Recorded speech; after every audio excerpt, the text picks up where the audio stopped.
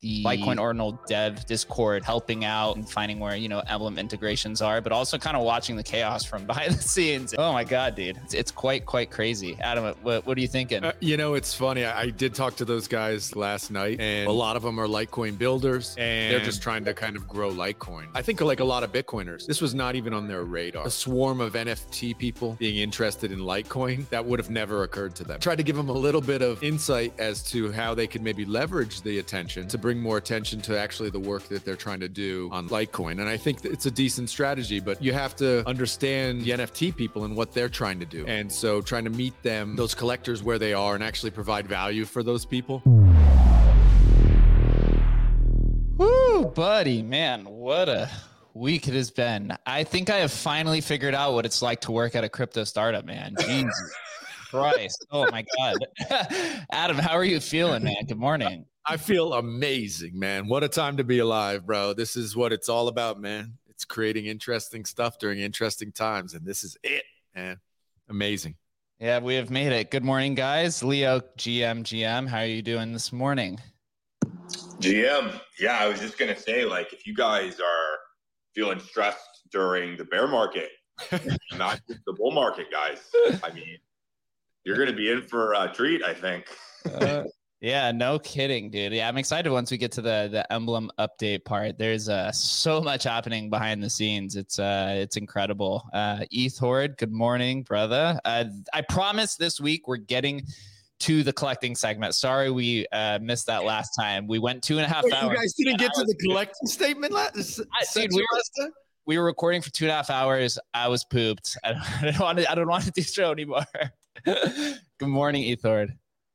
Hey, all good. It worked out perfectly because now I got something on deck. Didn't have to do research this week. On vacation in glorious Cancun and having the time of my life. So it's great. And good morning, good afternoon to everyone. I am well impressed with everything that Jake and Adam have been having to deal with for the last couple of weeks, but it's exciting, and I haven't been able to catch up with all of it, but it just, as we know, crypto moves, at the speed of light. So much is happening. Yeah, there's a lot. I thought we were going to be able to finally have a show not on ordinals, but you know what? I'm leading with it this time. But it's going to be a little bit lighter this time. There is a new ordinal protocol on Litecoin. The Litecoin Punks community has formed.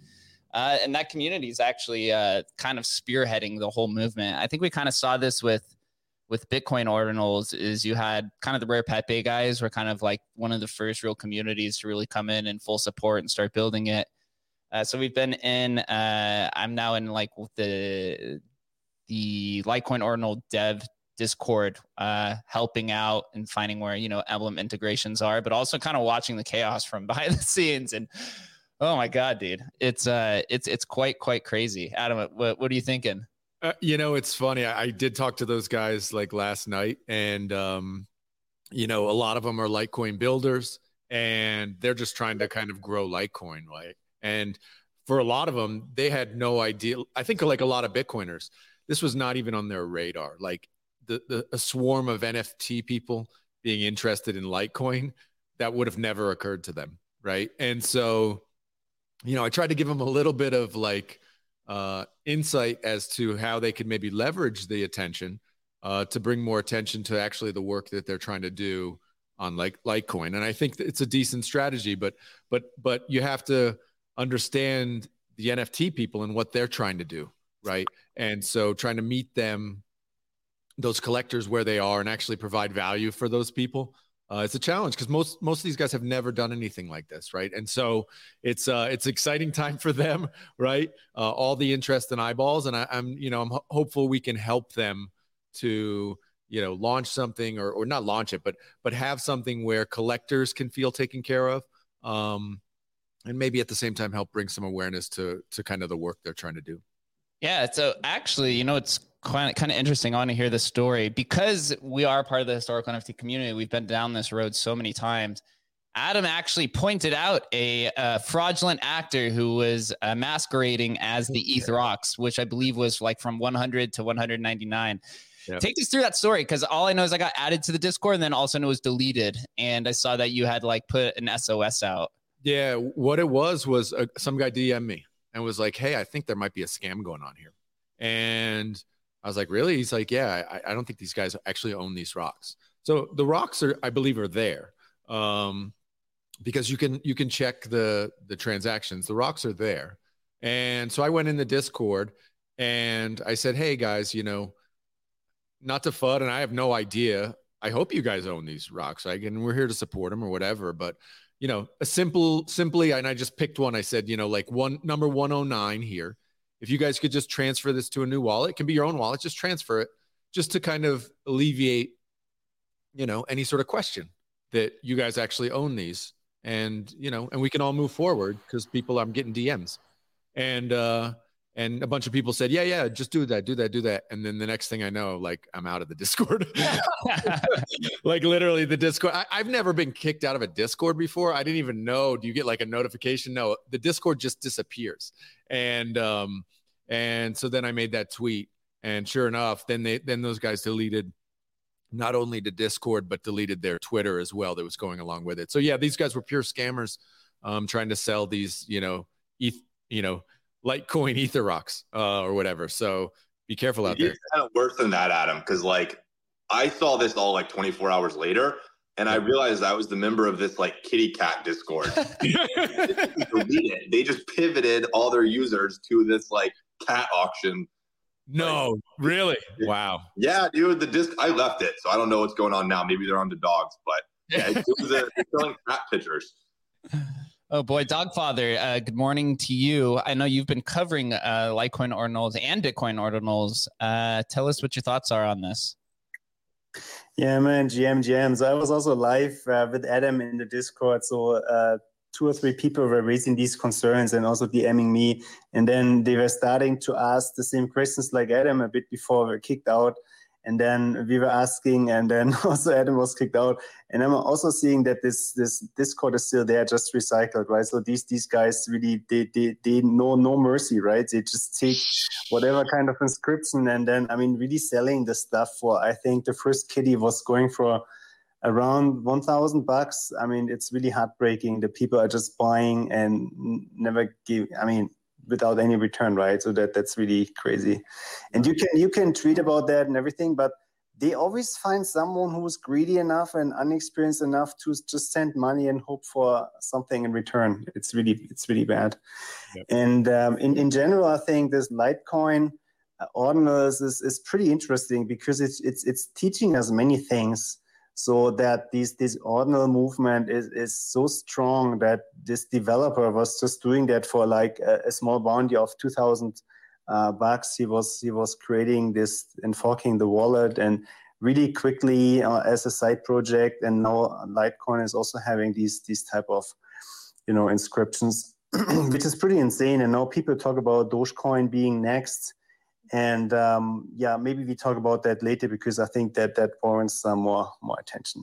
That's I hear a lot of people who are very skeptical of the Dogecoin inscriptions, but I'm sure somebody will figure out some way to circumvent that and get through it.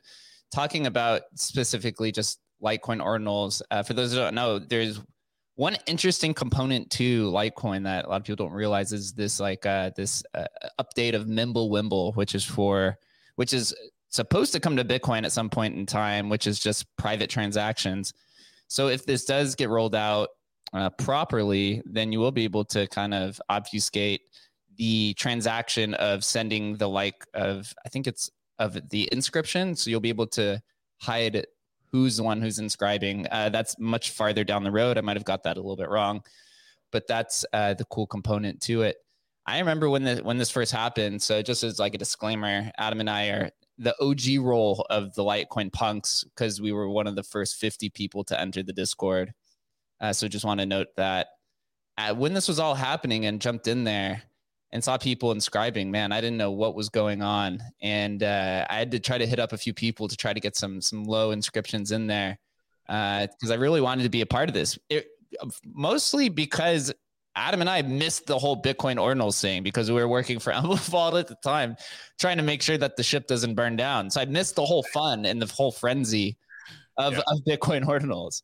Yeah.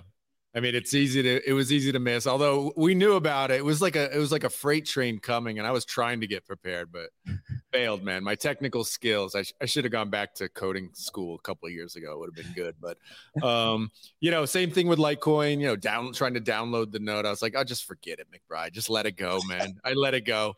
But it is interesting. You get this kind of, and I'd love to hear Leo's take on it, but you get this kind of, I guess it's just human nature. You see something that works and people like. Obviously Bitcoin ordinals tick so many boxes, principally being that it's on Bitcoin, right? And then these other chains and forks or whatever are like, well, we can do that too. And so you get kind of these second best solutions, which are, less expensive, bigger blocks, all these kind of like positive things from like reason why people might use them. And I'd love to hear Dogfather's kind of theory on this too. But so you get, in the same way that you got Doge Party, right? Because it's a less expensive kind of option. You're getting the Litecoins and, potentially Dogecoin down the road, and these ordinal inscriptions on there, and people get excited, not as excited as the Bitcoin ordinals, right? But a small community can grow around them. So I'm interested to hear what other guys think on that kind of thing. Yeah, Leo, tell us what your thoughts are. And then I know Dogfather, I want to hear some stats afterwards, because I know you've done multiple threads on this. You might have to provide some more analytical insight. Yeah. So, I mean, here's the deal. From a pure financial market perspective, like this is kind of like, like you can go buy a Rare Pepe, and then you can also buy like a 2019 historical NFT on Ethereum. And I think they're both very valid things to collect. Okay. So again, we've talked about this like bell curve, or just this sort of like curve of value. Like we like to think in these terms of like these black and white like cutoffs. The reality is there's lots of gray in these markets. So to me, it's like, Bitcoin's a 50 times larger chain than Litecoin. So probably it's going to have like 50 times more value in its ordinals. It's just a very like obvious rough mental model you could have. But Litecoin is still like a multi-billion-dollar blockchain, and it can have some interesting advantages like lower fees. Like it's obviously not Bitcoin, so like it doesn't have that brand and that like security aspect going for it. Obviously, a 51% attack on Litecoin would be significantly easier to do. That said, like for certain use cases, that's totally fine. Like people might not care for certain use cases. So to me, this is just like very natural, and I don't want to see people like complaining that, oh, this is like, you shouldn't be collecting on Litecoin. It's not the real one, this kind of stuff. Like the reality is this is going to spread everywhere, and it's going to be a lot smaller, but it's like a lot smaller of a multi-$100 million thing is still millions of dollars potentially. So of course people are going to be attracted to that. And just like it's completely valid to collect historical NFTs from 2019, right? So yeah, I mean, my take on this is like, guys, collect where you want to collect. These things do follow a bell curve. So if things start to get out of whack, where like the Litecoin market is like, like 10% the size of the Bitcoin ordinals market, I'd be like, maybe that's like, that ratio is a little out of whack. But for kind of bell curve, like I see no reason why you wouldn't want to value the first 100 or first 1,000 like Litecoin ordinals. That totally makes sense. I totally get it. Let the collectors collect what they want, man. How dare you? No way. You only get to collect what I say. Everything else is a scam. Have always believed in that, man. Everyone has a different type of criteria when it comes to ascribing value to different kind of things. Collectors are weird, man. That's the one thing I've learned. Everyone comes and flocks to different types of assets and to different types of ideals. So it's really tough to know.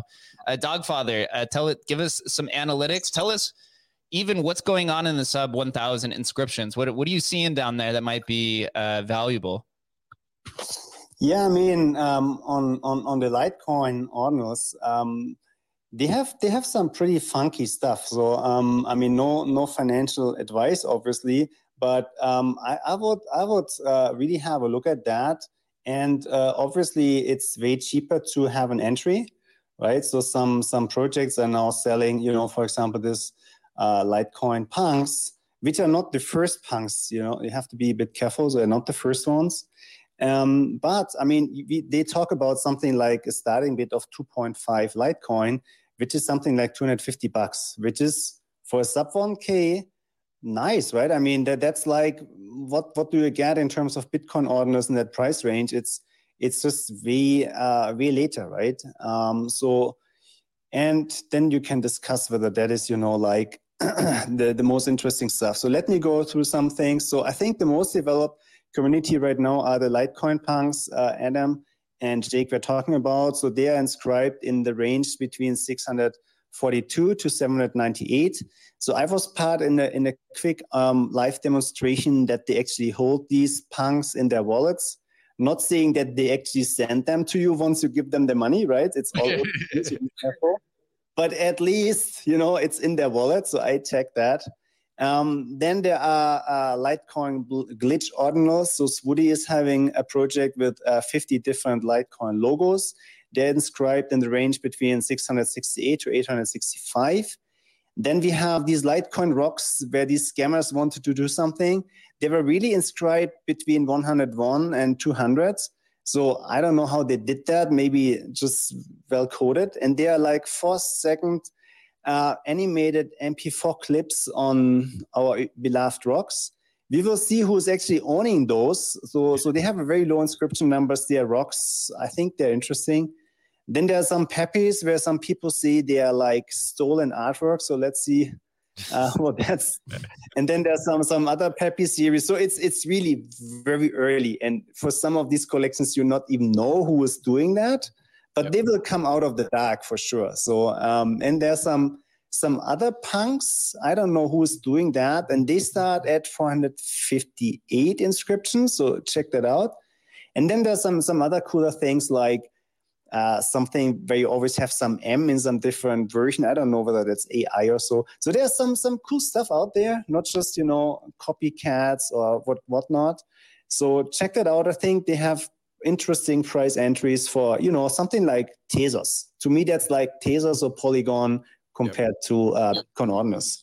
I'm really glad to hear that some people clearly were listening to our NFT Now show on Monday, guys, about ripping off, struggling artists. I'm just glad to hear people are paying attention. Well, here, I'm going to drop some alpha that I have not said publicly yet. I own 2 collections in the sub 1000s. So you can, what'd you say, Otto? I said, look at you, Mr. Moneybags over here. Oh man, dude, I had to, man, it was a frenzy. I was DMing multiple people trying to be like, can you please inscribe some things for me? So this actually leads into me being incentivized to kind of like look around. And so this morning, actually, before this conversation, me and Swoody, we went through and we successfully round tripped a vault or a Litecoin ordinal, which I'm going to pull up here on the screen for those that are watching. Let me see it here in 1 second. So we took this foiled again meme and we sent it from his little command center, which basically you have to store the ordinal similar to how you had to do the Bitcoin ordinals in the beginning.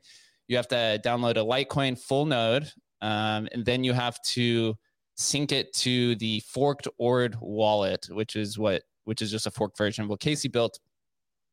We sent the ordinal to Emblem Vault, and then we managed to import it back into Ord wallet, and then from that imported wallet, we sent it to the starting wallet. So there was 3 successful transfers.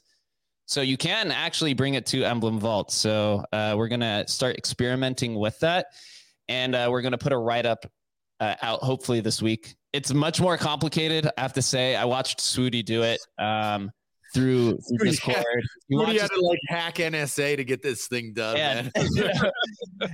No kidding, dude. Well, I literally watched him. We toyed around with this for literally like an hour and a half this morning, trying to figure it out to see if it was even possible. And it's definitely possible. It's just that right now there's no other wallet support out there. I mean, Sparrow could integrate it. I saw Ordinal Wallet said they were looking into it. Liteverse, which is actually the L2 on top of Litecoin that you can actually sell NFTs on. So Ordinals are not the first NFTs. I guess maybe on chain it is. they're also looking into it. So it seems like some of the infrastructure plays are looking around to figure it out. But I think we're going to start dabbling with the Emblem Vault stuff, because we've now proved that you can safely transfer it back and forth with a little bit of dev expertise. Yeah, a little bit. That's an understatement. Ethord's got his hand up. What are your thoughts on this, bro? Yeah, just one quick thing to add to. I don't think I could come up with a better time for this to happen with Litecoin 2. As kind of the panel cynic, I'm always trying to look on the other side of things. And I don't know how Litecoin keeps surviving. Charlie Lee ditched it so long ago and it doesn't really add. And then Dogecoin forked it, and it's obviously already a fork of Bitcoin. So like, what is it really doing? What's its utility? And then all of a sudden, out of nowhere, of course, if you look at like the yearly chart, it's up pretty much 50% against both Bitcoin and ETH during this bear market. So clearly, Ethor wrong again. Surprise. It's been doing very well for the last year in comparison, obviously not to US dollar. And then this comes out, and while it's having a little resurgence, it's adding that much more value, that much more kind of just a new stamp to it, Yeah, absolutely. So I do want to stay on the ordinal stuff, but kind of spread into some other happenings, and then we can migrate kind of into the Bitcoin stuff. Brand new, there's actually an ordinal show, which Leonidas is co-hosting with Trevor, and I believe there's another guest. So if you guys want to stay consistent with that, then make sure that you follow Leonidas. I know one of the big things that they were covering was that Luxor Mining officially acquired Ordinal Hub, the premier platform for building tools of buy, sell, and track Bitcoin-based NFTs. So we now have a mining pool, which is reaching out and acquiring, I believe it's Ordinal Analytics. There was a big press conference. I think this is a very fascinating acquisition. Maybe it's an acqui-hire. I don't really know to the details. So I was going to pivot over to Leonidas and ask him some of the more specific details. I don't know if you were able to interview the founder. I forget what his name is. I could ask Nick right now. I actually haven't talked to him about it. But yeah, I think the idea is pretty simple. You're a miner of Bitcoin. Your revenue stream is basically 100% getting these rewards from mining blocks. And Ordinals present a second potential revenue stream. So Nick has been basically doing all of these custom solutions for people who have very unique requests in what they want to inscribe. So if you want to go above 400 kilobytes, you're going to need to go talk to a miner. And he has basically created a system where he's got a couple blocks a day that they win, and he is inscribing these 4 megas. So I don't know. He's basically finding an additional revenue stream, and I'm sure this is just basically him doubling down on what's been working really well.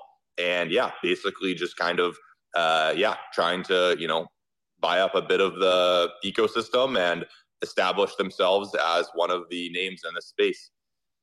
Yeah, it is pretty smart. They're going to create, I guess, some sort of white glove service where you're just if you're the Taproot Wizards that are doing all their wizards in 4 megabytes, you're going to have to go to somebody to really get that inscribed. And I believe they paid hefty penny. I believe it was close to 10 grand or something to fill those up. Something crazy like that. Yeah. So Jake, to give an example here, yesterday, there was a block.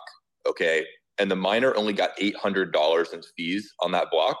And then there was also a block yesterday, and that was just a normal block, mostly Bitcoin transactions and some ordinals. And then there was also a block, which was Nick inscribing for someone, which had $18,000 in fees. Okay. Wow. And then I believe Nick gets paid for his services on top of that. Luxor gets paid on top of that for their services. You can very quickly see how this is very interesting to miners. So yeah, and right now Luxor is definitely the number one miner in this space, and I'll be interested to see if any other miners kind of see what's going on here and try to dabble a little bit as well. Yep. Here, right on their website from the press release, it says, in addition to its website, Ordinal Hub is also a Discord server, which already features notable projects like Punks on Bitcoin, Taproot Wizards, Ordrocks, Ordinal Loops, DGods, and Bitcoin Shrooms, which have already seen an excess price of 10 Bitcoin. So they're reaching out to the ETH NFT communities. I know Bitcoin Shrooms was the first ever inscribed collection, which I believe is in auction right now. So a lot of crazy stuff going on. That auction was canceled, actually. Oh, was? About an hour ago. Yeah. Oh, man. I think those are going to go for big, big money. Why'd they cancel it? Any word? It wasn't super clear. It honestly wasn't incredibly clear. I think it's best for Shroom Toshi to just kind of explain. He put out a tweet, didn't give any information. So yeah, I'm sure they had a good reason. Oh, Toshi. You gotta love this. Bro, I love that. So awesome, dude. Speaking of ordinals and Emblem Vault, I don't know if you guys saw it, but there was somebody who took a Satoshi and fractionalized it into, I believe, 100 fractions. So they took the smallest account of a Bitcoin, the smallest unit, and made it even smaller. Like the kind of ingenuity and innovation, or just pure lunacy. I don't know if this guy's just absolutely crazy. I'm gonna pull up I'll put the tweet on the video here in a second. The gentleman actually had reached out to me prior. He also reached out to Deez, who is also like a big NFT influencer, to get both of our opinions on how to do it, because Deez runs the Fractionalized website, or he's like an investor or something. And this gentleman, for his project, I think it's 99 ordinal. I forget what the project is. I'm gonna pull it up. He took one of them and fractionalized it, and he's doing it more on the guise of experimentation and to just see what happens and to toy around with it than I think he's motivated by profit. As we were discussing privately, the idea was like, I have no idea if this is going to work or not, but I just want to see if it's even possible to do. And I thought it was quite unique. He actually has some other plans as well. He hasn't completely shared with me, but he said he plans to go deeper into the DeFi financial system with an ordinal and an Emblem Vault to really see what happens. Dogfather, I know you love innovation and analytics and all kinds of weird kooky stuff. What you thinking up over there? I mean, I was saying that this is the most important news of the week, so one of the most important news, because this is opening a whole new world.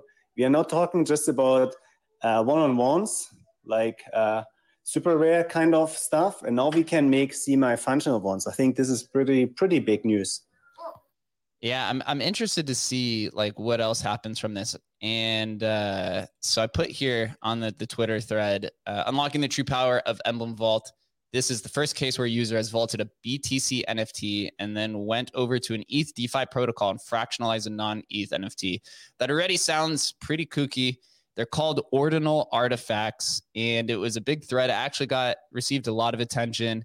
Some people are really not understanding even what's going on with the vaulting structure. Adam, what do you think people are missing when they're kind of attacking, or maybe they're confused of saying like, I don't get why people are inscribing things on Bitcoin and then bringing it back over to ETH, for example, like the Bitcoin punks, or they're taking ETH ideas, inscribing it into Bitcoin, and then bringing it back to ETH. A lot of people are missing something about that. What do you think it is? I think mainly they don't understand what like Emblem Vault is at its core. Like they really don't understand it. And I've had to explain it 50 times over the last, 2 weeks. And they think it's some sort of bridge or weird bridge, and they don't know what happens to the actual asset on Bitcoin. They don't know what happens to the ordinal. They don't realize that it's just locked, or it's just in a wallet and nobody has access to the wallet. That's what the NFT on Ethereum is. And so they just don't understand like this base principle that you're just basically trading ownership, but the thing never leaves the native chain. And so that they don't get it. They just say, well, why wouldn't you just keep it on Bitcoin? And they don't understand things like liquidity, and they don't understand like where people trade, and that people want to trade on OpenSea, and they want that atomic swaps where I can do it easily and not have to worry about getting paid. And they don't understand all the challenges that we in the historic community, like we get it, right? But we've been doing it for 2 years, right? So we understand that. We understand why Pepe's mainly sell on OpenSea. And so they just don't understand that kind of like base functionality of like what Ethereum does and why you would want to sell your, ordinals there. So, it's for us, it's great because it's like a never-ending education space, right? We have so much, learning for people to do, especially Bitcoiners. Like they don't get it. They don't really understand it. And so learning about liquidity and why you would want to access liquidity, why there, the marketplace is better over at OpenSea. These are things that people have to learn. And, the only way to do it is kind of go through it. And I think this is a wonderful opportunity for people to actually go through it because they can see, like, if they hold whatever, a Bitcoin Punk and they just have it in a Sparrow wallet, they can't really sell it. They don't really know what to do. And they see other ones selling, and they're like, well, I want to sell it too. And then they start going down the rabbit hole. Yeah, it's absolutely true. And also now Emblem Vault is fully Taproot compliant, which means that you can now safely vault and unvault your ordinals through the Taproot wallet. There's actually a Taproot feature now inside of all Emblem vaults. So you'll see the one that's the traditional one, which is the legacy wallet. It says BTC/counterparty/Omni. And then the other one says Taproot. So if you're planning to bring them to Emblem Vault, make sure that you use Taproot. The difference between those, for those who don't know, they're like, oh, I don't get it. I've been vaulting assets through this the legacy one. Why do you need Taproot?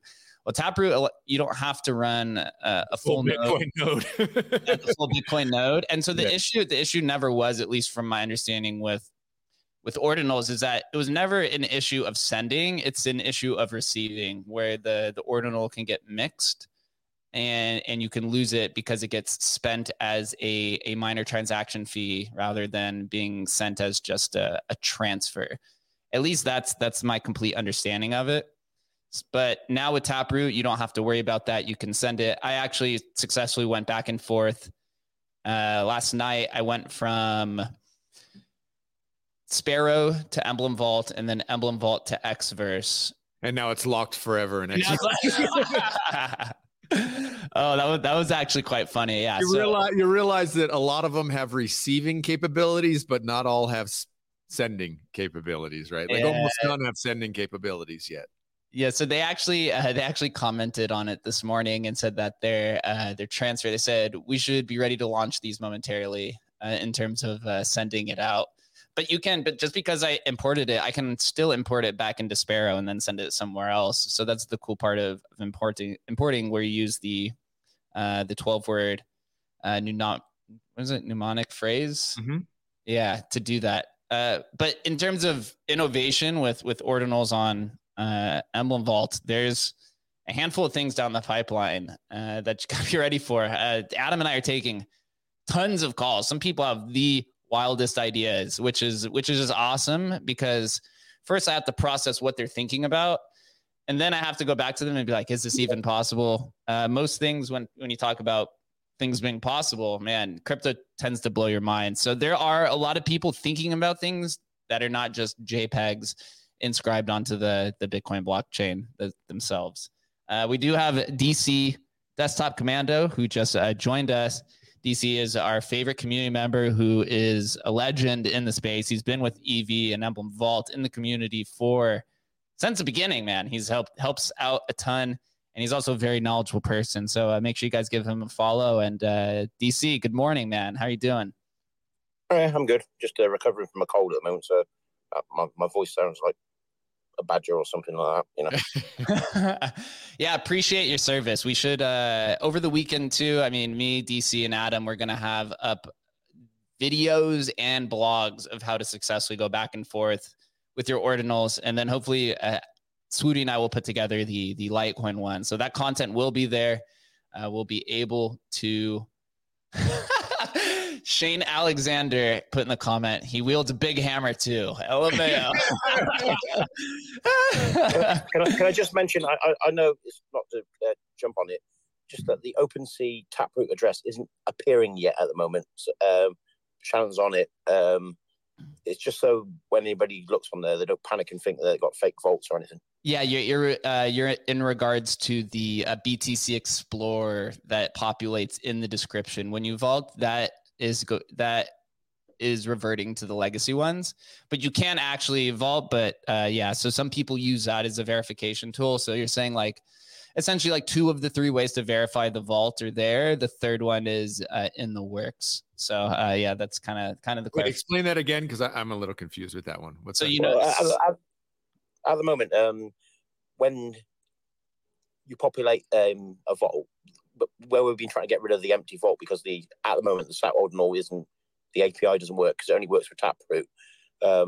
People have been putting Bitcoin in. That forces OpenSea to project the Bitcoin address up, which means that when you click on the ordinal ID, you can verify against that particular address that it's the correct one that ordinal's in.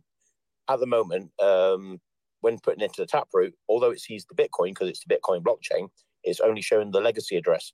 So when you click on the again the ordinal ID, it's showing the Bitcoin address, which is in fact empty. So for the time being, it might confuse people. Mm-hmm. So Shannon just needs to make the Taproot one appear instead of the Bitcoin legacy address. Gotcha. Yeah. So it's the hyperlink that you see in the description because everyone, of course with the Emblem Vault, right? There's so many ways that that scammers use in their toolkit to try to trick people, and so the hyperlink that takes you to the Explorer is it's a very important verification tool.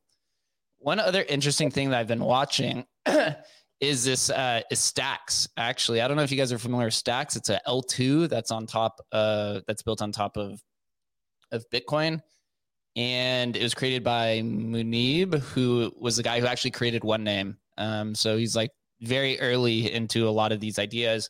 OneName was a dApp that was built on top of Namecoin back in the day that tokenized profile pictures and it tokenized your banners, but then you could receive Bitcoin with your OneName profile. So he went on to build Stacks. And I think now they're actually like fully a layer 2. There was some tweet the other day about how it was like kind of like a pseudo sidechain, but now it's like fully compliant with the L2 protocol. And it's up like 150% in the last week. And I've seen some of the maxis get pissed because and even some other ordinal supporters like Eric Wall, who is saying, he said, I have no idea how Stacks completely jacked the ordinal narrative and then found a way to integrate it into their protocol, right? Because they were using Gamma and some of these other ones. So now there's actually some internal war, or maybe just the whole Bitcoin infrastructure community has never actually had full competition, right? So now the competition's heating up and some people are getting stressed that there's more than just one protocol there, which I think to me is so important to the longevity of Bitcoin. And we're seeing a lot of developers kind of flock over there. I know Adams had some conversations with some of the Stacks people. He's a .btc guy. We have Stacks already actually integrated into Emblem Vault. It's been for a while. What are your thoughts on Stacks and the future of it? You know, my gut says it'll be successful, but there's so much pushback from Bitcoin maxis that it's, I mean, you saw Casey tweet about it, Stacks is a scam and it's got a shit coin and all the rest of it. Right. And so that's the Bitcoin narrative. And so, there's going to be battles there. I mean, I thought when I first heard of the .btc names, I was like, oh, this is actually interesting. Like if you look at what happened with the ENS names and the way it was used as an identifier, when we get back to like the Namecoin and all the whole history of blockchain, it's like ID systems are like a core part of like people trying to figure this out. And ENS names are really kind of one of the first things that really worked. And if Bitcoiners have that similar sort of identification system, it just seems to make sense. And they were like $5, so I went and bought like 50 of them, right? But whether or not they get that kind of the integrations which make it usable, they don't have that yet. So it's kind of like it's a dream, and we know from Lineage, we know how difficult that actually is. And so whether or not they'll be able to get that like integration into like the general ecosystem, it's, for me, that's the thing that's like either success or failure. Is like, can they make that kind of impact? And for a lot of that, it's like they need to get people to adopt it, and they need to get people interested in it and kind of generate awareness. I mean, honestly, it would take like one solid Bitcoiner to change his, username on Twitter to if Sailor changed his thing to sailor.btc, it would be over. That would be it. It would be, okay, we're all using BTC names now, right? Whether or not that ever happens, who knows? But I mean, we just see what would happen with Vitalik when Vitalik started using it and stuff. It just creates like, I'm on this team. And so whether or not it ever happens, who knows, right? But it certainly is. There's a possibility there for sure. Yeah, man, the Bitcoin L2 wars are heating up. One of my biggest losses ever is actually from Sovereign, which Anthony Pompliano shielded me, and I took a massive L trying to go to that L2. So I need to make up some revenge from that, because man, my Sovereign bags I had to exit that at like a 99% loss, because that was not a good experience. I mean, it is funny though, like with Stacks specifically, they have kind of, they've done a good job of like getting themselves into the narrative where it's not like ordinals aren't about stacks. Like you need stacks for any of this stuff. Right. So I just look at it from their perspective that they've done a really nice job. And is it Manib? I think his name is. Mm-hmm. Like, dude, he's been everywhere, right? He's been on, we've been on all the spaces and he's been on every single space as well. So he's done a good job of kind of, building awareness about stacks, which for a lot of people, it's the first time they're hearing of it, So yeah, cheers to him for doing a good job. Cheers to the Bitcoin L2 war. I will absolutely be watching. I want to move on to Leo, what you got here, man? You've been around the Bitcoiners for the last 2-3 weeks. You've been around all of them. Tell us what you're thinking. Well, I mean, the first thing is like anytime you hear this like default, it's a scam, it's a shitcoin. You have to remember they say that also about Ethereum. So like the credibility there is like, honestly, I don't know. There's zero nuance when you talk to these people sometimes. But yeah, basically, you're right. Like Stacks is not like ordinals are on Bitcoin layer 1, not on Stacks, which is essentially this layer 2 that now has like some level of increased security tied to the Bitcoin hash power. But yeah, the reason I think it's important is what it really is like it's a community thing. There has been the Bitcoin maxis, okay, who say the Bitcoin blockchain and the word Bitcoin, this is all about a single currency and sound money. And that's what Lightning Network's about. That's what Bitcoin's about. And then there's this totally other group of people. And of course they gravitated towards Stacks because that was like the bleeding edge of like doing Web3 and basically every other use case you can do on Ethereum. If you want to do that on Bitcoin, then your community is basically Stacks. And that's why I think the Stacks community is so interested in ordinals. They're the ones who believed from the start that all of this awesome stuff like NFTs and DeFi will eventually come to Bitcoin. And of course, those people are excited about ordinals because it's like the validation of their thesis. And it's basically the validation that like kind of the Bitcoin maxis were basically more or less wrong. Like, people are going to do more on Bitcoin's block space than simply, sending back and forth one coin for all of time. That's so it's basically validating these guys. And yeah, I mean, basically they're the ones who are excited.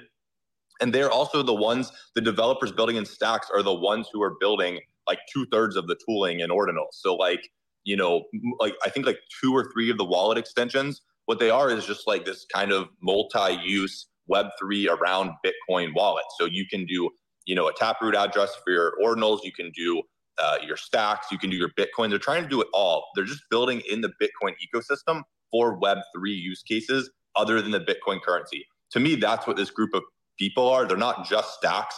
They're like Web3 around the Bitcoin ecosystem. So that I just wanted to kind of share that because like these guys are like honestly very, very talented developers and they are the ones pushing a lot of this forward. Even like Bruff with Satoshiables, like, he migrated, he created a bridge to Stacks for the Satoshiables from ETH. And then now he's building like an inscription tool. So that Stacks community was like this kind of like, just like, I don't know, like they were the rebellion. And now the rebellion's gotten a lot bigger. And now it's not Stacks, it's like Web3 on Bitcoin is the narrative. And I think just pinning it to Stacks is to kind of call the movement a little bit smaller than it actually is. Yeah, that's actually a very strong narrative.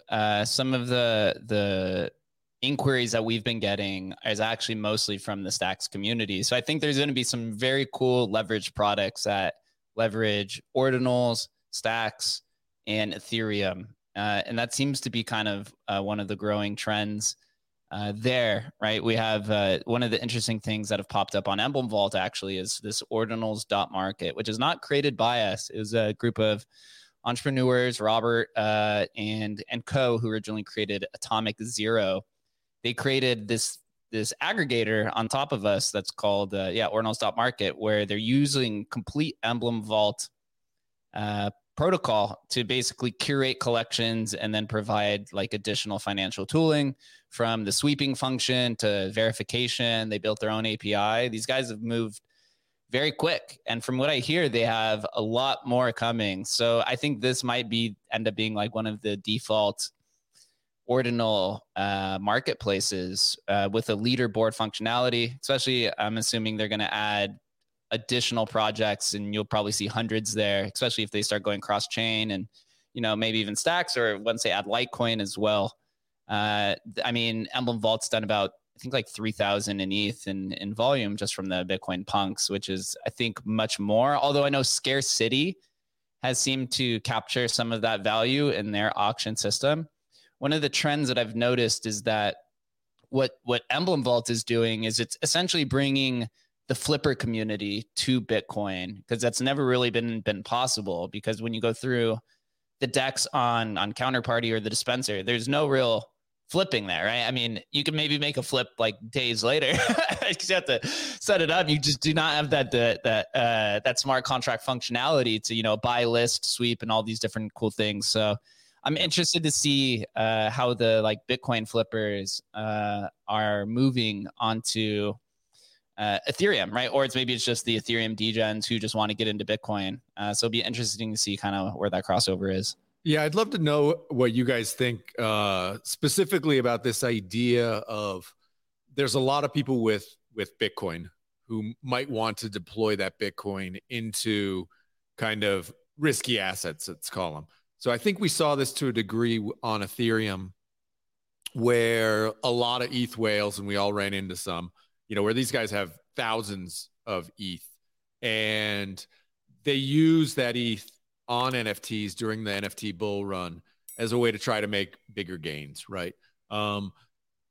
My gut says Bitcoiners aren't interested in that. Bitcoiners are interested in holding Bitcoin, not necessarily flipping. But, you know, I'd love to know if you guys have different thoughts about that or have heard different things. Dogfather, give me your thought. You're the one who pulls up all the numbers on our Counterparty and Doge Party specialist. What do you think?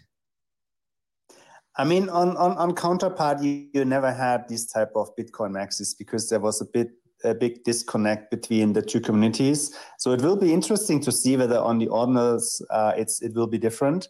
So whether if we have a fully Bitcoin native market, whether the big Bitcoin wallets are grabbing some of the cool stuff and the early stuff. But on the Counterparty side, there was never really a big connect. Yeah, well, one thing I want to mention, and then I'm going to pass it over to Chain Left and say GM as well.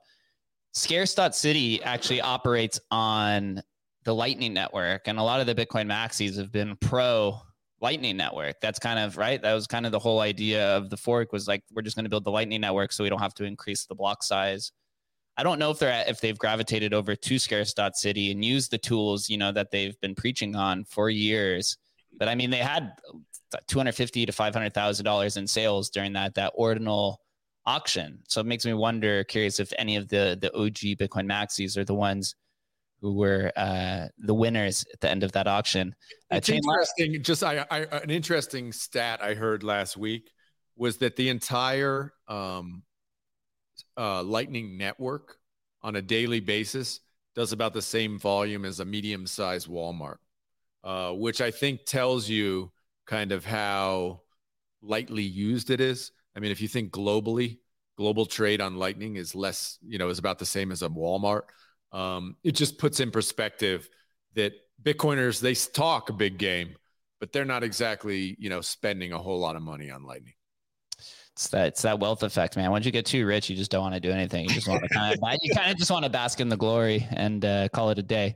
Chain Left, we're finally making it over to you as our on-chain specialist, man, who's also just deployed some cool inscriptions there. What's on your mind? Hey Jake, yeah, I was just gonna say, like, because you mentioned like how Emblem Vault brought the flippers market to, you know, sort of for the inscriptions essentially to Ethereum, right? Like with the, and it definitely happened. I'm not denying that, but I just wanted to say, like, it's not just the flippers market, because you've seen in my profile probably, like, I've launched a collection like of 10 generative art pieces. Possibly the first, I don't know, maybe not, but probably the first audiovisual inscriptions.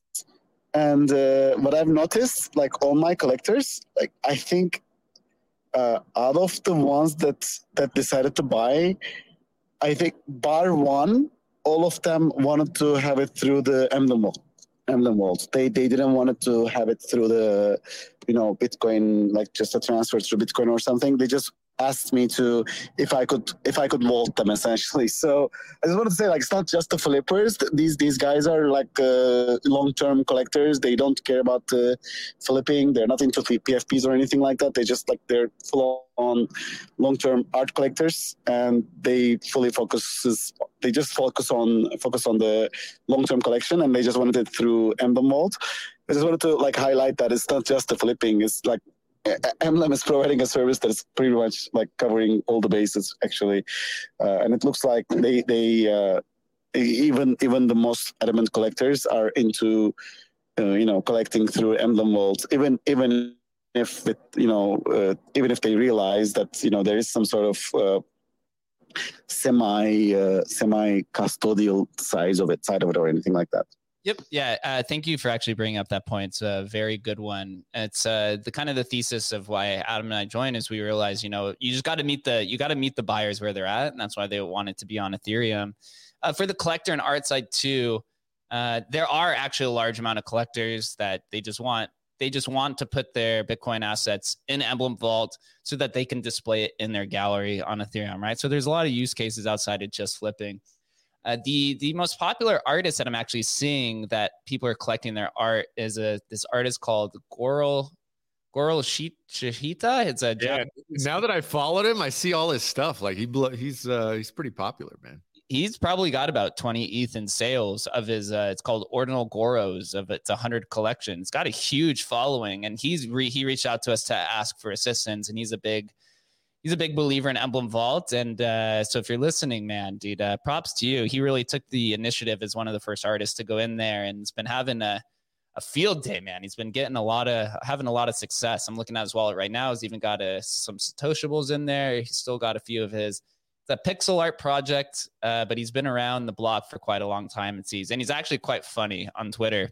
Yeah. But for collecting, we didn't get to talk about our collector's corner last time. Let's get to it, man. And I know ETHORD is ready to talk about something very special to, I think, the majority of people who are millennial and up, maybe even the Gen Zers. But go ahead.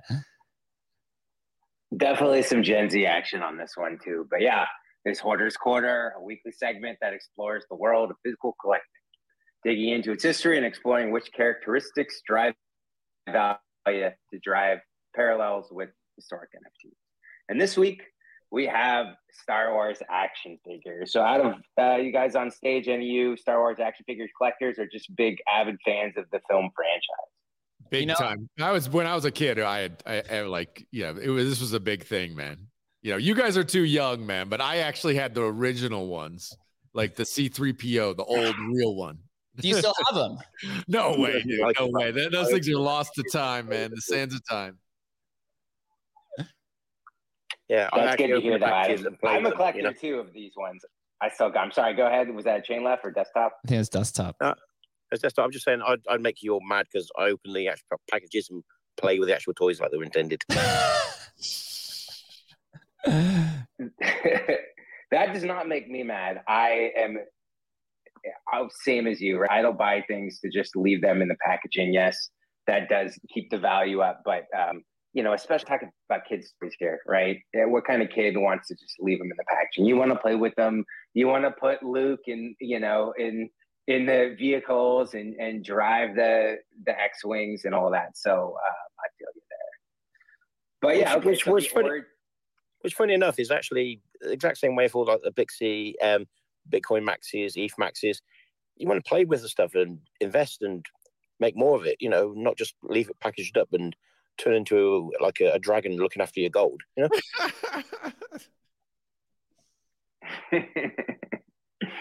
Absolutely. Yeah. I mean, maybe that also goes back to what Adam was saying with the difference between Bitcoiners and Ethereans. It seems like the old school Bitcoin maxis are kind of hoarders. They don't generally use it as much as they just keep it and build and stack sats. And if you're an ETH whale and you got 1,000 ETH, you want to spend it, you want to use it like oil and try to, maybe you flip a JPEG to get more ETH in the long run, or maybe you buy some, NFTs for status symbols. But it does seem like there's kind of a divide between the two groups. All right, Ethor, give me some numbers. What did you find in your research? I actually did not collect any of the Star Wars action figures. I did watch the shows, but I was not an avid fan as like most people. So Jake was more into My Little Pony. Jake was a My Little Pony guy. Bro, Pokemon. I was all about Pokemon and GI Joe. That's we'll get into GI Joe one of these days. I'll give you some facts. Ooh, nice. Yeah, Jake, maybe you can do the GI Joe one. But actually, GI Joe is good for this because the origins of this GI Joe toys were huge at the time, and this idea of a film franchise branching out to marketing toys, Star Wars is the first to do it successfully, and that I think is why it's retained so much value now. I mean, obviously Star Wars is ingrained in pop culture. It's hard to find even like a TV show or a movie that doesn't have a Star Wars reference in it, even to this day, which I always note in my mind when I'm watching something like, there's the Star Wars reference, check it off. But yeah, they wanted to, with the success of G.I. Joes, they went to Mega Corporation, which was the leading company of action figures in the 70s. And these dumbasses did, they said, no, you are George Lucas, and I don't care about your movie that's probably going to suck about people in space. They said no, and then in comes this company called Kenner, who is a division of General Mills, and they're the ones that licensed these toys, and they're the ones that made hundreds of millions of dollars. So good call on Kenner. Famously, too, George Lucas, he worked a deal with 20th Century Fox. He said, "Look, I don't want to take the full salary for directing, writing, producing this movie. I'll take some of it, reduce cash." As long as I get 2 different compensation. So he retained the rights to all merchandising and retained the rights to any sequels. And that is why George is the billionaire that he is today. One last thing, too, about the background of this and what drove value was Lucas is a super paranoid guy, right? And when he made this movie, usually when you're making toys, you have to, just because of the manufacturing process and everything that it takes, you're supposed to give the designs years ahead of time. So everything can get made by the time the movie's released. Well, he didn't want it. He didn't want stuff leaking. He didn't want competitors finding out about his, the R2-D2, C-3PO and TIE fighters and whatever. So he kept that close to his hip. And then by the time the movie released, there was such a limited supply that it sparked all this FOMO to go out and buy these toys.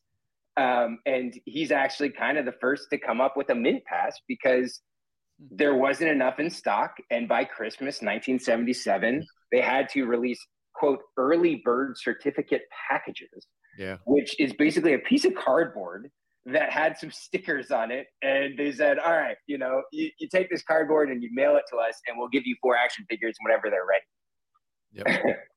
I see Adam. So I see Adam gleaming over there, man. Trust me, man. This was it's like the ultimate rug. Like you're waiting for Christmas Day. You think you're getting Luke and C-3PO, and what you're getting is a card which says at a future time you will receive Luke and C-3PO. Bro, bummer Christmas, man. Bummer Christmas, dude. I'm telling you, dude. I know. Yeah, dude, I got that, dude. I got that piece of paper in my stocking that Christmas. And yeah, there's a lot of bummed out kids, man. Honestly, it was genius on his part because they had to make a move, right? And God knows how many like millions of dollars of, future toys you were going to get. I think my parents bought it like at the toy store, like they were selling it at the toy store. Basically, it's like a gift certificate, right? And yeah, crazy, man. The early mint pass. I like that. Right? He revolutionized that. I do like that. I think it's interesting. You can go on eBay, you can type in the early bird certificate packages. They are selling them. They're obviously not too expensive, but I think that's a cool piece of history right there. And then, yeah, so Adam and everyone else wanted these things so bad. Sales topped 100 million for 2 straight years. And then by 1985, right, the movie came out the first one came out in 1977, and then there were, of course, the sequels. But by 1985, demand slowed. Kenner discontinued production. They did bring it back up in 1995, so there are kind of reprints, if you will, at that point. But obviously, it's all about the late 70s, early 80s action figures. Those are the ones that can have value. Timestamp times scarcity. Ethor, give me some numbers, man. I want to know who sold the top. Who sold the top here? What was the winning action figure? Of course. So before I get into the Holy Grail, we're seeing some sort of theme here, right? It's all about how ugly was it and did it look cheap? Is sometimes something that gives a value. So, for example, the vinyl caped Jawa that Kenner produced, they thought that it looked ugly and it felt cheap, so they changed it to a cloth robe. So only a few hundred vinyl caped Jawas made it to store shelves. And there's over 1 million cloth robes. So clearly, if you got one of those early vinyl caped Jawas, it sells anywhere between $2,000 to $6,000. And then another theme is, can kids choke on it? That's going to be the new question. Can kids choke on it? Right. Was it recalled, right? So, yeah, there's this double telescoping lightsaber version of both Luke and Vader. It had an extra piece that could extend as a lightsaber, but of course, those pieces could break off and kids were choking on them. So, yeah, Luke goes for around 1,000 and the Vaders go for around 1,000, of course. And these numbers, I feel, are just going to keep up in inflation and people continuing to love Star Wars and the quality getting worse and worse and these things getting lost over time. But okay, that leads me to the last one, the Grail. So in 1979, Boba Fett with rocket firing mechanism. This thing was initially meant to be free in the mail, which, as everyone knows, anything that was a free mint holds a special place in our hearts. Mm-hmm. And this was, if you bought 4 action figures and sent the whatever UPC code in the mail that showed you bought 4, they were supposed to send you this rocket firing version. Well, that version was never mailed out. Only a handful of various prototypes were made before they realized, hey, this is dangerous. It can poke kids in the eye. And more importantly, they can swallow, choke, and die. So we're not going to release these. Well, a couple of prototypes did make their way into collectors' hands, and they sell for over $50,000 each. Nice. The first real rug, man. Gotta love it, man, dude. The free mints. There's always so many parallels between the physical world and collecting and the digital world. You just see how like the FOMO. You wonder if, for example, that first Christmas, if they had enough supply to meet demand, would we even really care about Star Wars action figures? That kind of the fervor it creates when they're not available. I still remember that feeling, right? This is 47 years ago or whatever, and I still remember that feeling and that disappointment of not getting, right? And it's amazing how, it's just part of who we are, right? If I can't have something, I want it even more. And it's just interesting how that played out. And Boba Fett still is the best of all the Star Wars action figures. I will die on that hill. Oh man. Well, Ethor, man, thank you for that. I'm going to have to start preparing for a G.I. Joe episode with some tanks. I'm excited for that. I do want to transition and do a little bit of more of an Emblem Vault update because there was so many things that happened. First, we'll talk about, we'll start with our AI verification tool on the back end that Desktop Commando had tweeted about. Some people were asking me like what this was. Shannon had created something that we internally call Fraud GBT, which is an AI tool that flags vaults on our back end, and it'll tell you the risk. It gives you like a risk score of high, medium, and low if it is a fraudulent bot. We are testing it out internally. Hopefully put it out in the public. It is open source. We just need to be very careful with it, right? One of the fears is you put it out there as open source, and then the fraudsters figure it out, and then they find ways to work around it. Right? It's a never ending game of whack-a-mole. It's absolutely crazy how that works. Some of the top sales this week, dude, a Bitcoin zombie sweep. Top sale was Bitcoin Punk 5742 for 6.95 ETH. We had 6.6 ETH, 5.7, 5.9, and it goes all the way down to like in the fours, dude. Just zombie punks flying, dude. They're still overtaking the Emblem Vault board. And every time, it's interesting, I've noticed every time that Ordinals.market puts out a new feature, the volume just increases. Like it literally like doubles. When they put out that you can buy, they did native listings, then they did sweeping tools. So it's interesting to follow, especially once you start getting more collections on there. If that Emblem Vault Legacy collection persists in the top just because of the sheer amount of ordinals and all the other things that kind of sit on top of it. In regards to Pepe's, we're starting it on Monday. I thought we were going to be able to get it back this week, but it took a little bit. Took a little bit to get there. It took with the Litecoins and the Taproot wallets.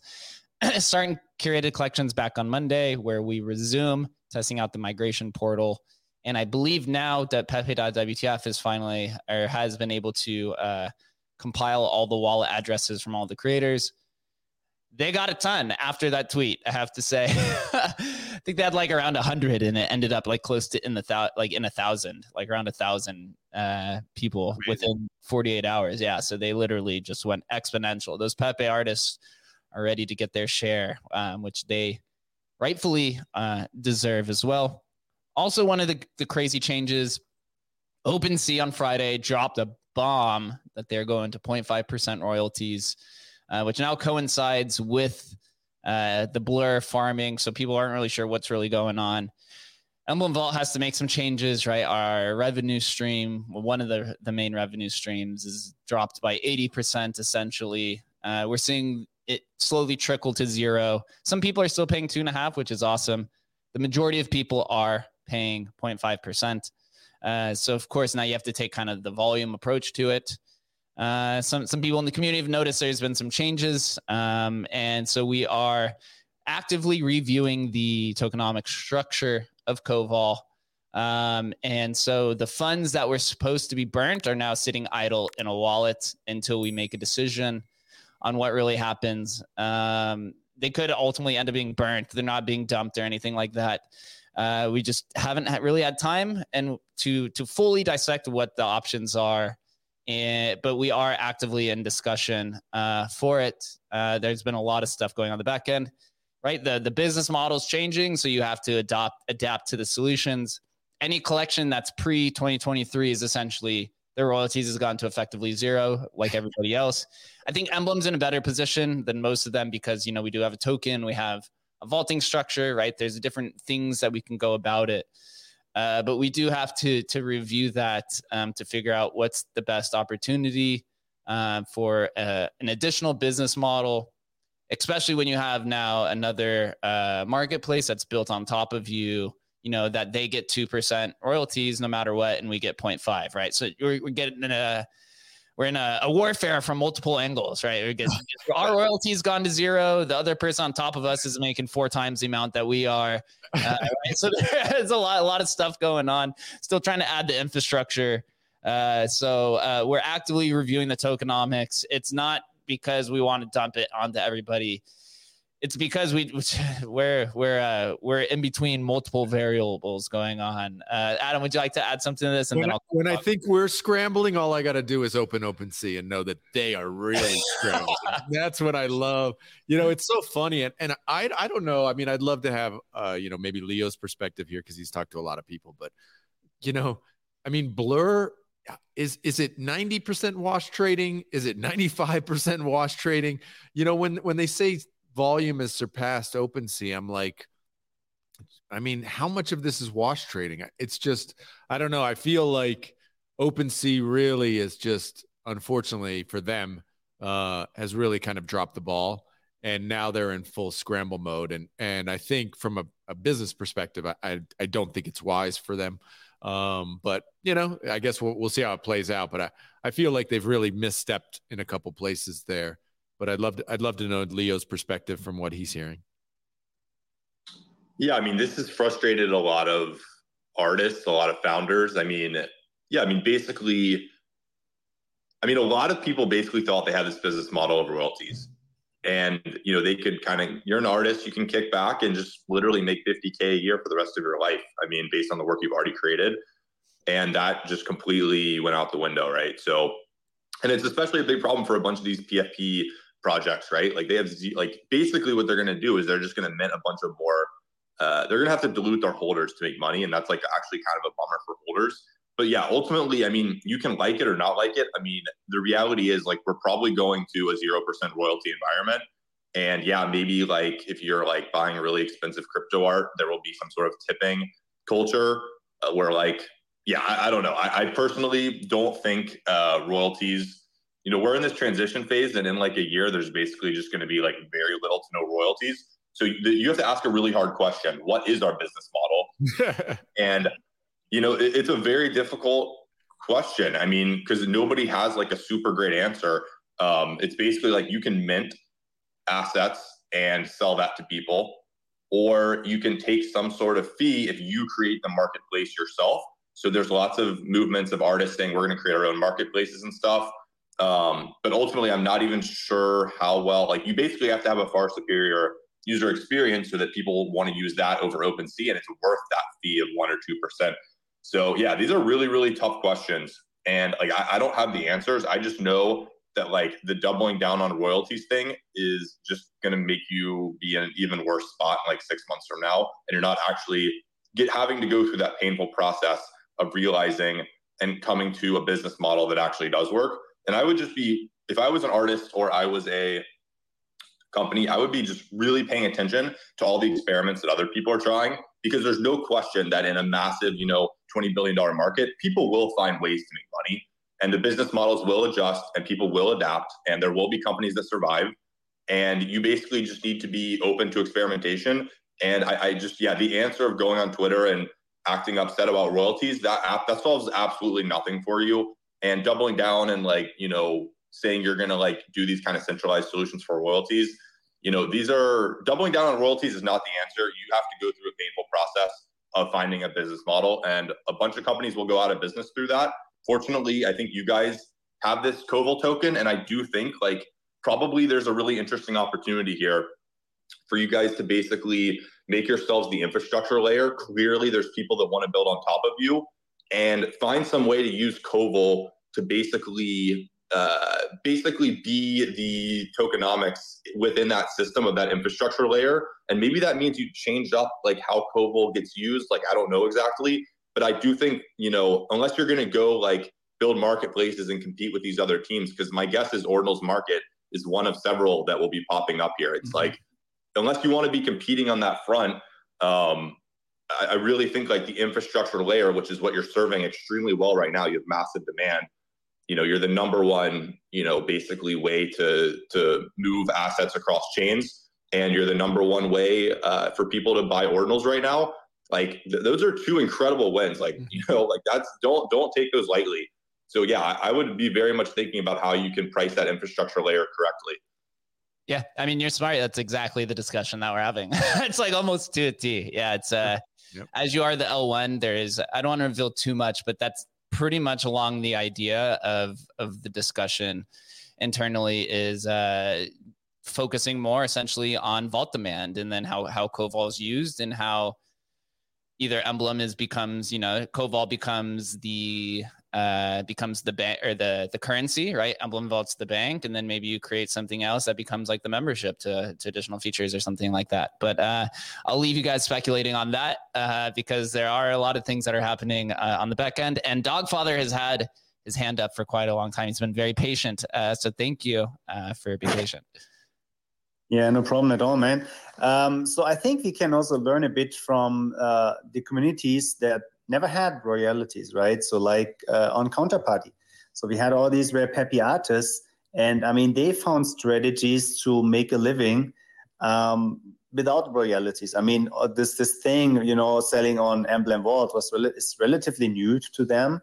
And what they were doing is they were never having a mint like on ETH where you sell everything and maybe just hold maybe 1 or 2% or so.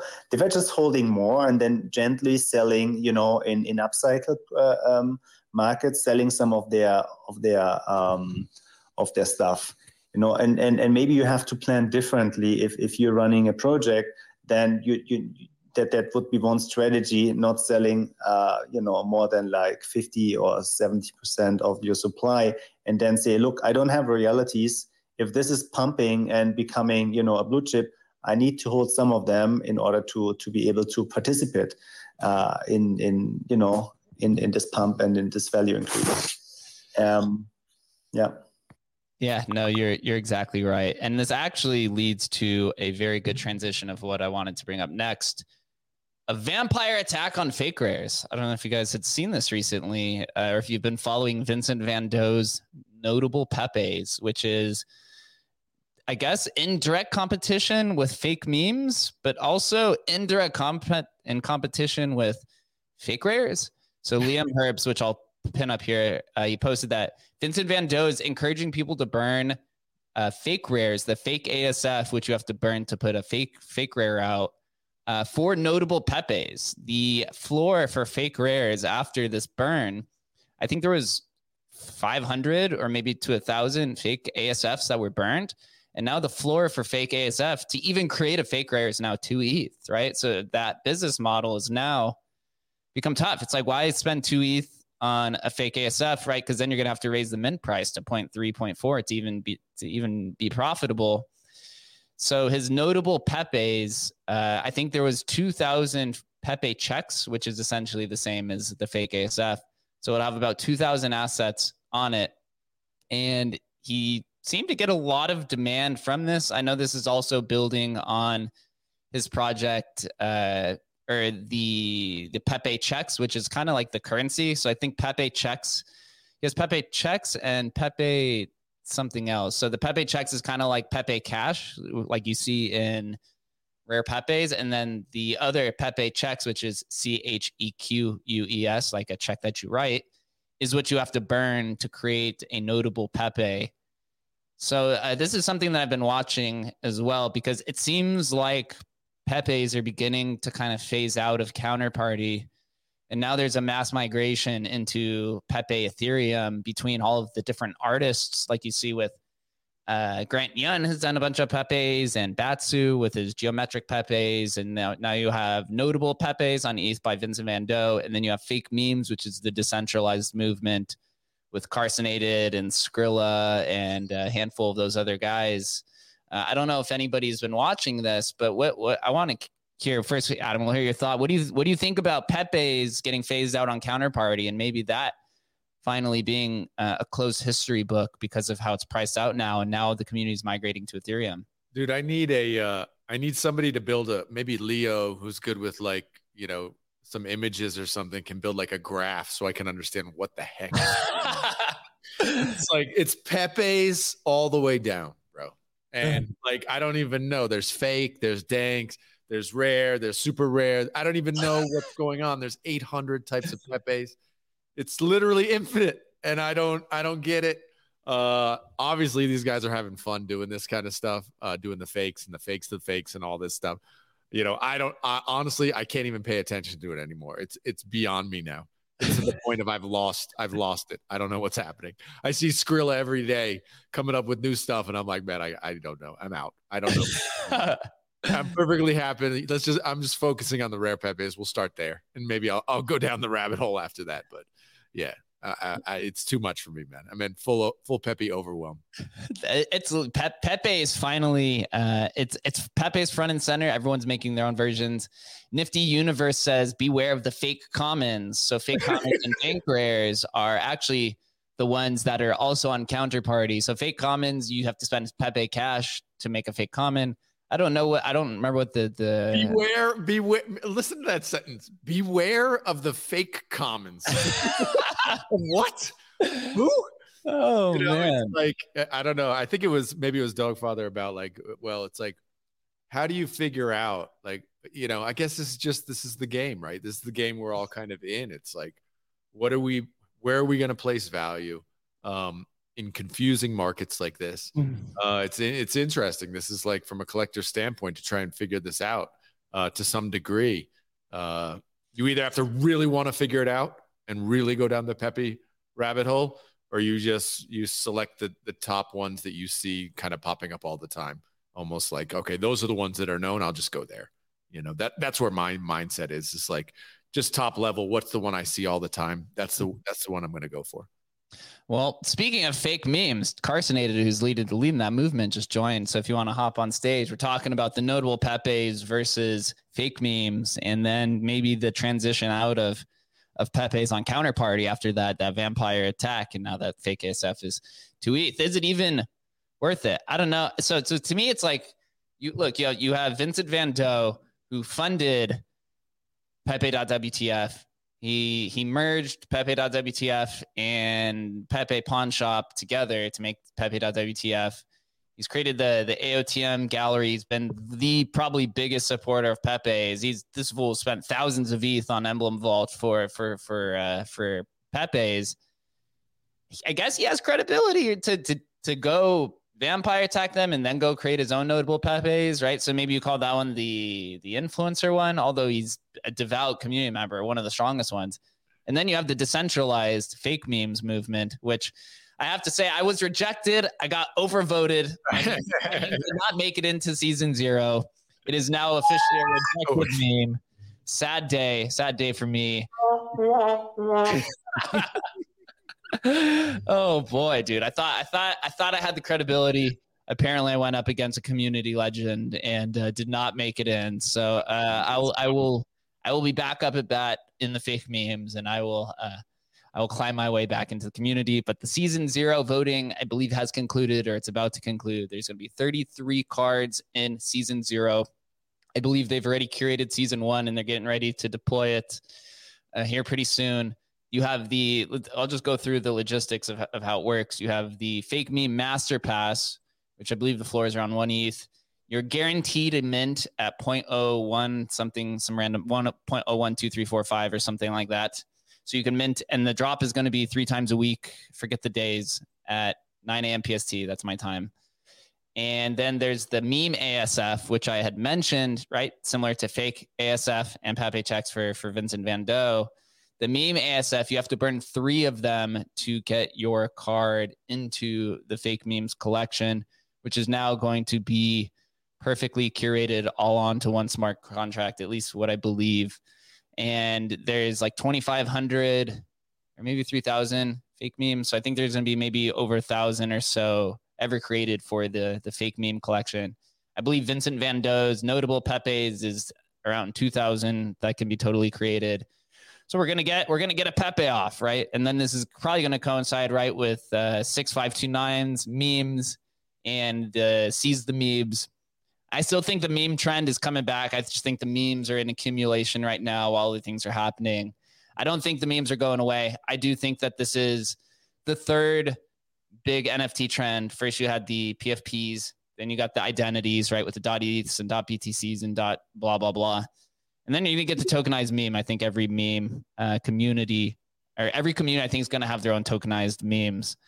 Dogfather's had his hand up patiently, so I want to call on him. And then Carson, I'd love to hear from you as leading the fake meme movement. what the experience has been like over the last, I don't know, I think it's been like 2 months now at this point. It's Dogfather, we'll go on you first. Yeah, I think Carsonated should come first because he haven't spoken yet. Carsonated, what's good, bro? If you want to speak, or if you're gonna be the mystery man on stage. Thanks for having me up. It's great to be here. I saw a conversation going on and figured it'd be great to jump up and listen. And you invited me up, and I couldn't say no. So I wanted to hopefully help with some clarification, maybe take some questions, clear some air and some thoughts, because there's a lot. I would say there's a great deal of confusion right now, even in these new communities based on their existence in the old communities. So coming up and kind of giving some clarity, I think, will help a lot of people. So that's what I'd love to do. I know you had pointed out that it was about 2 months for the fake memes in their existence. So I'll start there. We in the group, the first Genesis 5 memes that we all independently created, on the 22nd of last month, we decided, hey, this has something in it.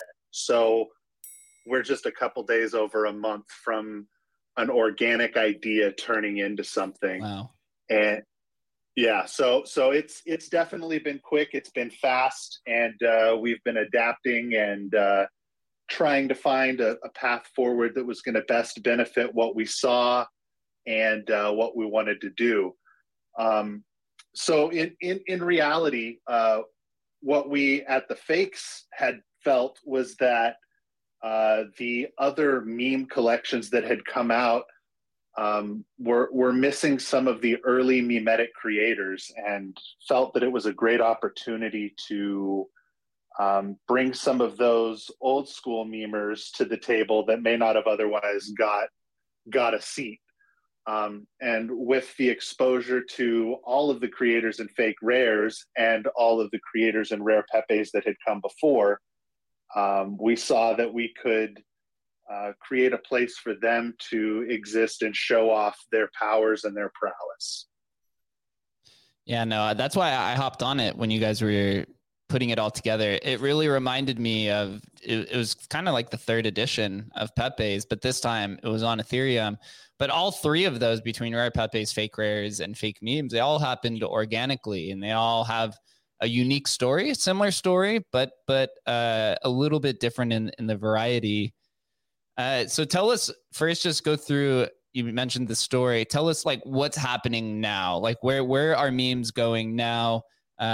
Clarify what happened with season 0, and then how does somebody get into, or what's happening with season 1? Awesome. So when we created our 5 memes, it brought a spark of energy to a lot of other creators. And we saw this groundswell of fakers making memes. And as we decided that we were going to turn this into a collection and build something with it, we knew that what was going to be important was to bring those early, it's funny because it's only been a month, but those early artifacts of fake memes into the collection in some way. And with Fake Rares, we had season 0, series 0, which had a really unique method of bringing things that had come before Fake Rares had started and giving them an opportunity to be curated into a collection. So we decided that we were going to do a series of meme-offs, which were, head-to-head battles, which would allow a number of these unique creations to get a chance to get in, which is a little bit different than how Fake Rares did 0. But there was just so much material so quickly that we created these battles and allowed holders of the 2 meme ASF passes to come into our Discord and place a vote for which one they wanted to win. So we had a first run grouping of 20 meme-offs, and those got the opportunity to those got the opportunity to be selected by the community. And from that point, sorry, my earpieces went out here, so I don't know if you guys can still hear me. Yeah, you're good. You're good. You're good. Okay. All right. Sometimes it makes you nervous. So the community has selected 20 additions to Series 0.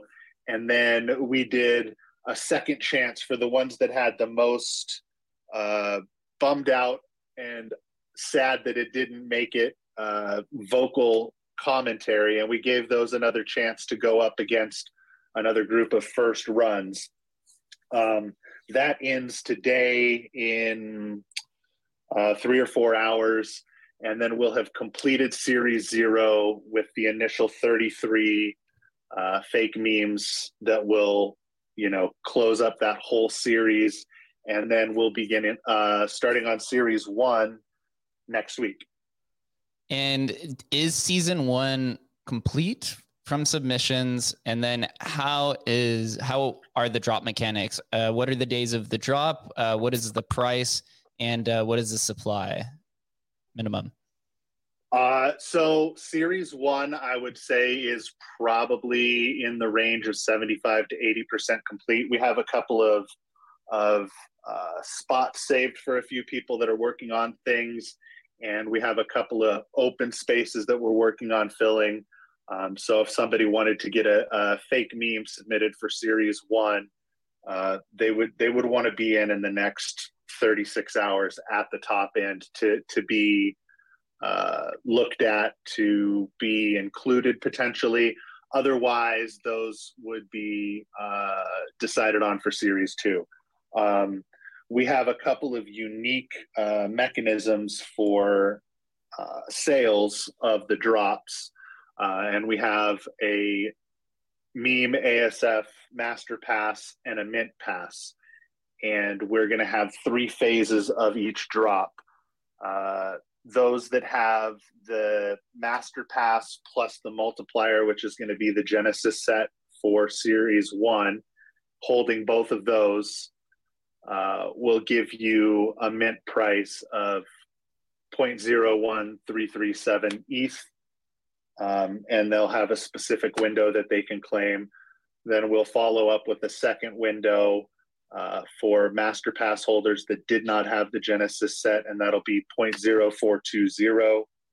And then once that closes, we'll go to the Mint Passes, which is a first come, first serve allow list, which will also include the artists having their ability to add to the allow list, and the top 100 holders of fake rares on the Pepe WTF leaderboard.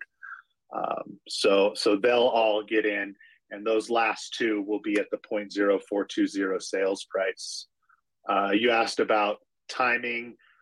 We're going to be flexible. There will be, shifting sands with the decision on when snapshots are taken, so it doesn't get gamified too much. But we're going to do a drop on Tuesday, on Thursday, on Saturday in that 3-phase mechanism.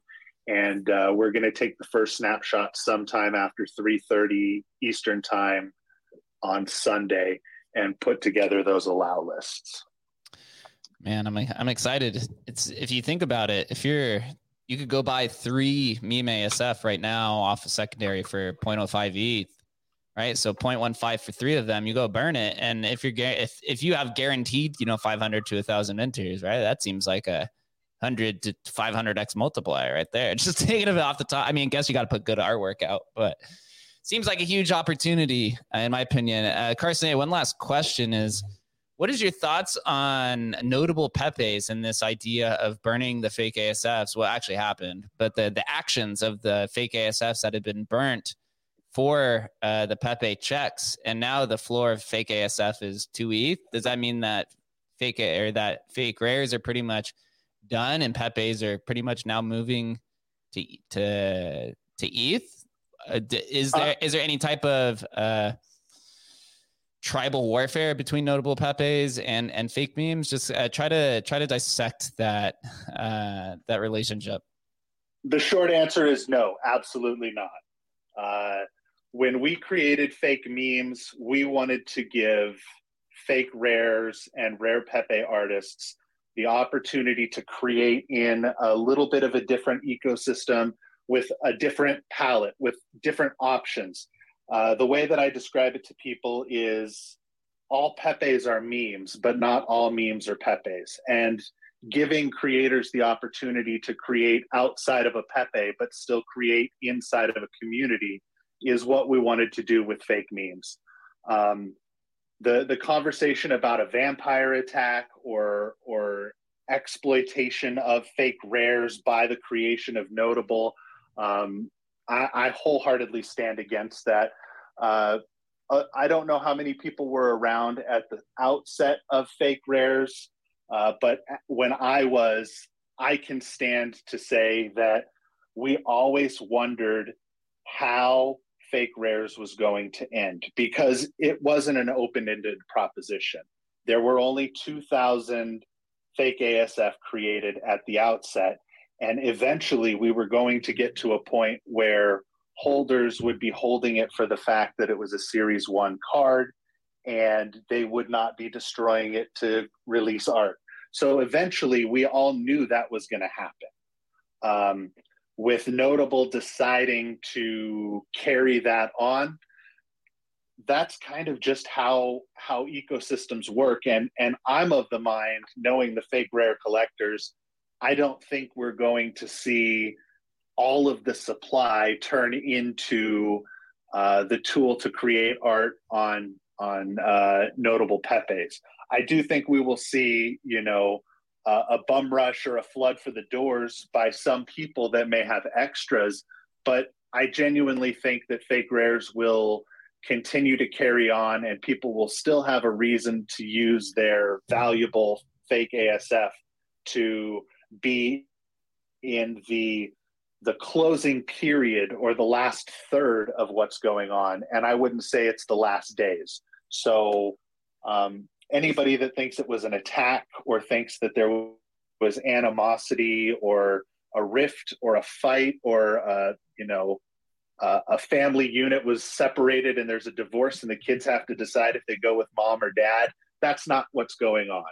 This is just the evolution of what's happened, and we're all still in this together. Like I said, Fake Memes will be awarding the top 100 holders of fake rares from Pepe WTF. And that's something we can do because of our close relationship with their team and the ability to get that important data about who is a holder from them. There isn't any division. We're all working together in the context of we're continuing the publicity and the notoriety of what is Pepe. So you'll see fake rares artists doing notables. You'll probably see notable artists doing fake memes. You'll see all of us in this together to push out to the world what Pepe is and how it originally started on Counterparty Bitcoin. And so I feel bad that a lot of people think that, but I want to tell them that that's not correct. There's no fight here.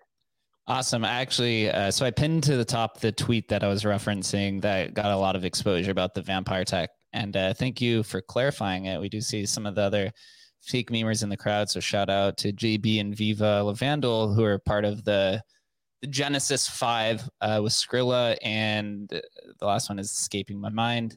Don't murder me. But it's okay. But there's 5 total. It's exciting. I actually just swept 5 me and myself while you're talking. getting some more FOMO. I've been like a true G-Gen, man. Yeah, man. I mean, I have my own strategy and plans of what I want to do. Right. If you could tell from my own fake meme, I'm not a artistically talented person, like aesthetically, but I got other ideas of how to contribute to it. It's pretty exciting to see. I haven't looked too much in the notable Pepes, although I know Vince Van Doe's just got a fucking war chest of pretty much everything altogether. Leonidas, I'm curious on your thoughts of Pepe's. Have you dabbled into fake memes or looked into notables? I mean, you're entrenched in Bitcoin NFTs right now. Do you find yourself looking towards Pepe's moving to Ethereum? So to be honest, this like last development, I'm just learning about it on the show here. So I'm not like super knowledgeable at the latest developments.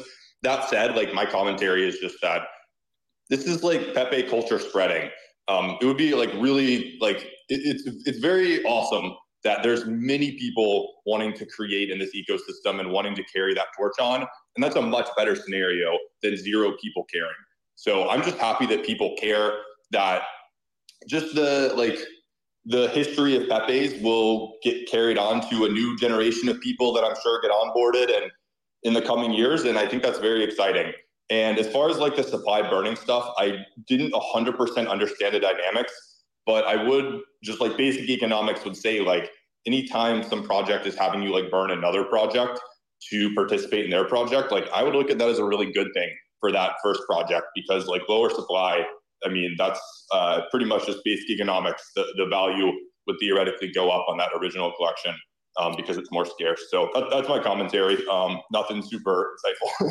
I find that the best tokenomics are never understood. The tokenomics that make no sense are often the ones that are the most successful, which that's why I stay away from all of that stuff, man, because my brain just starts burning and frying and I'm just like, okay, I'm out.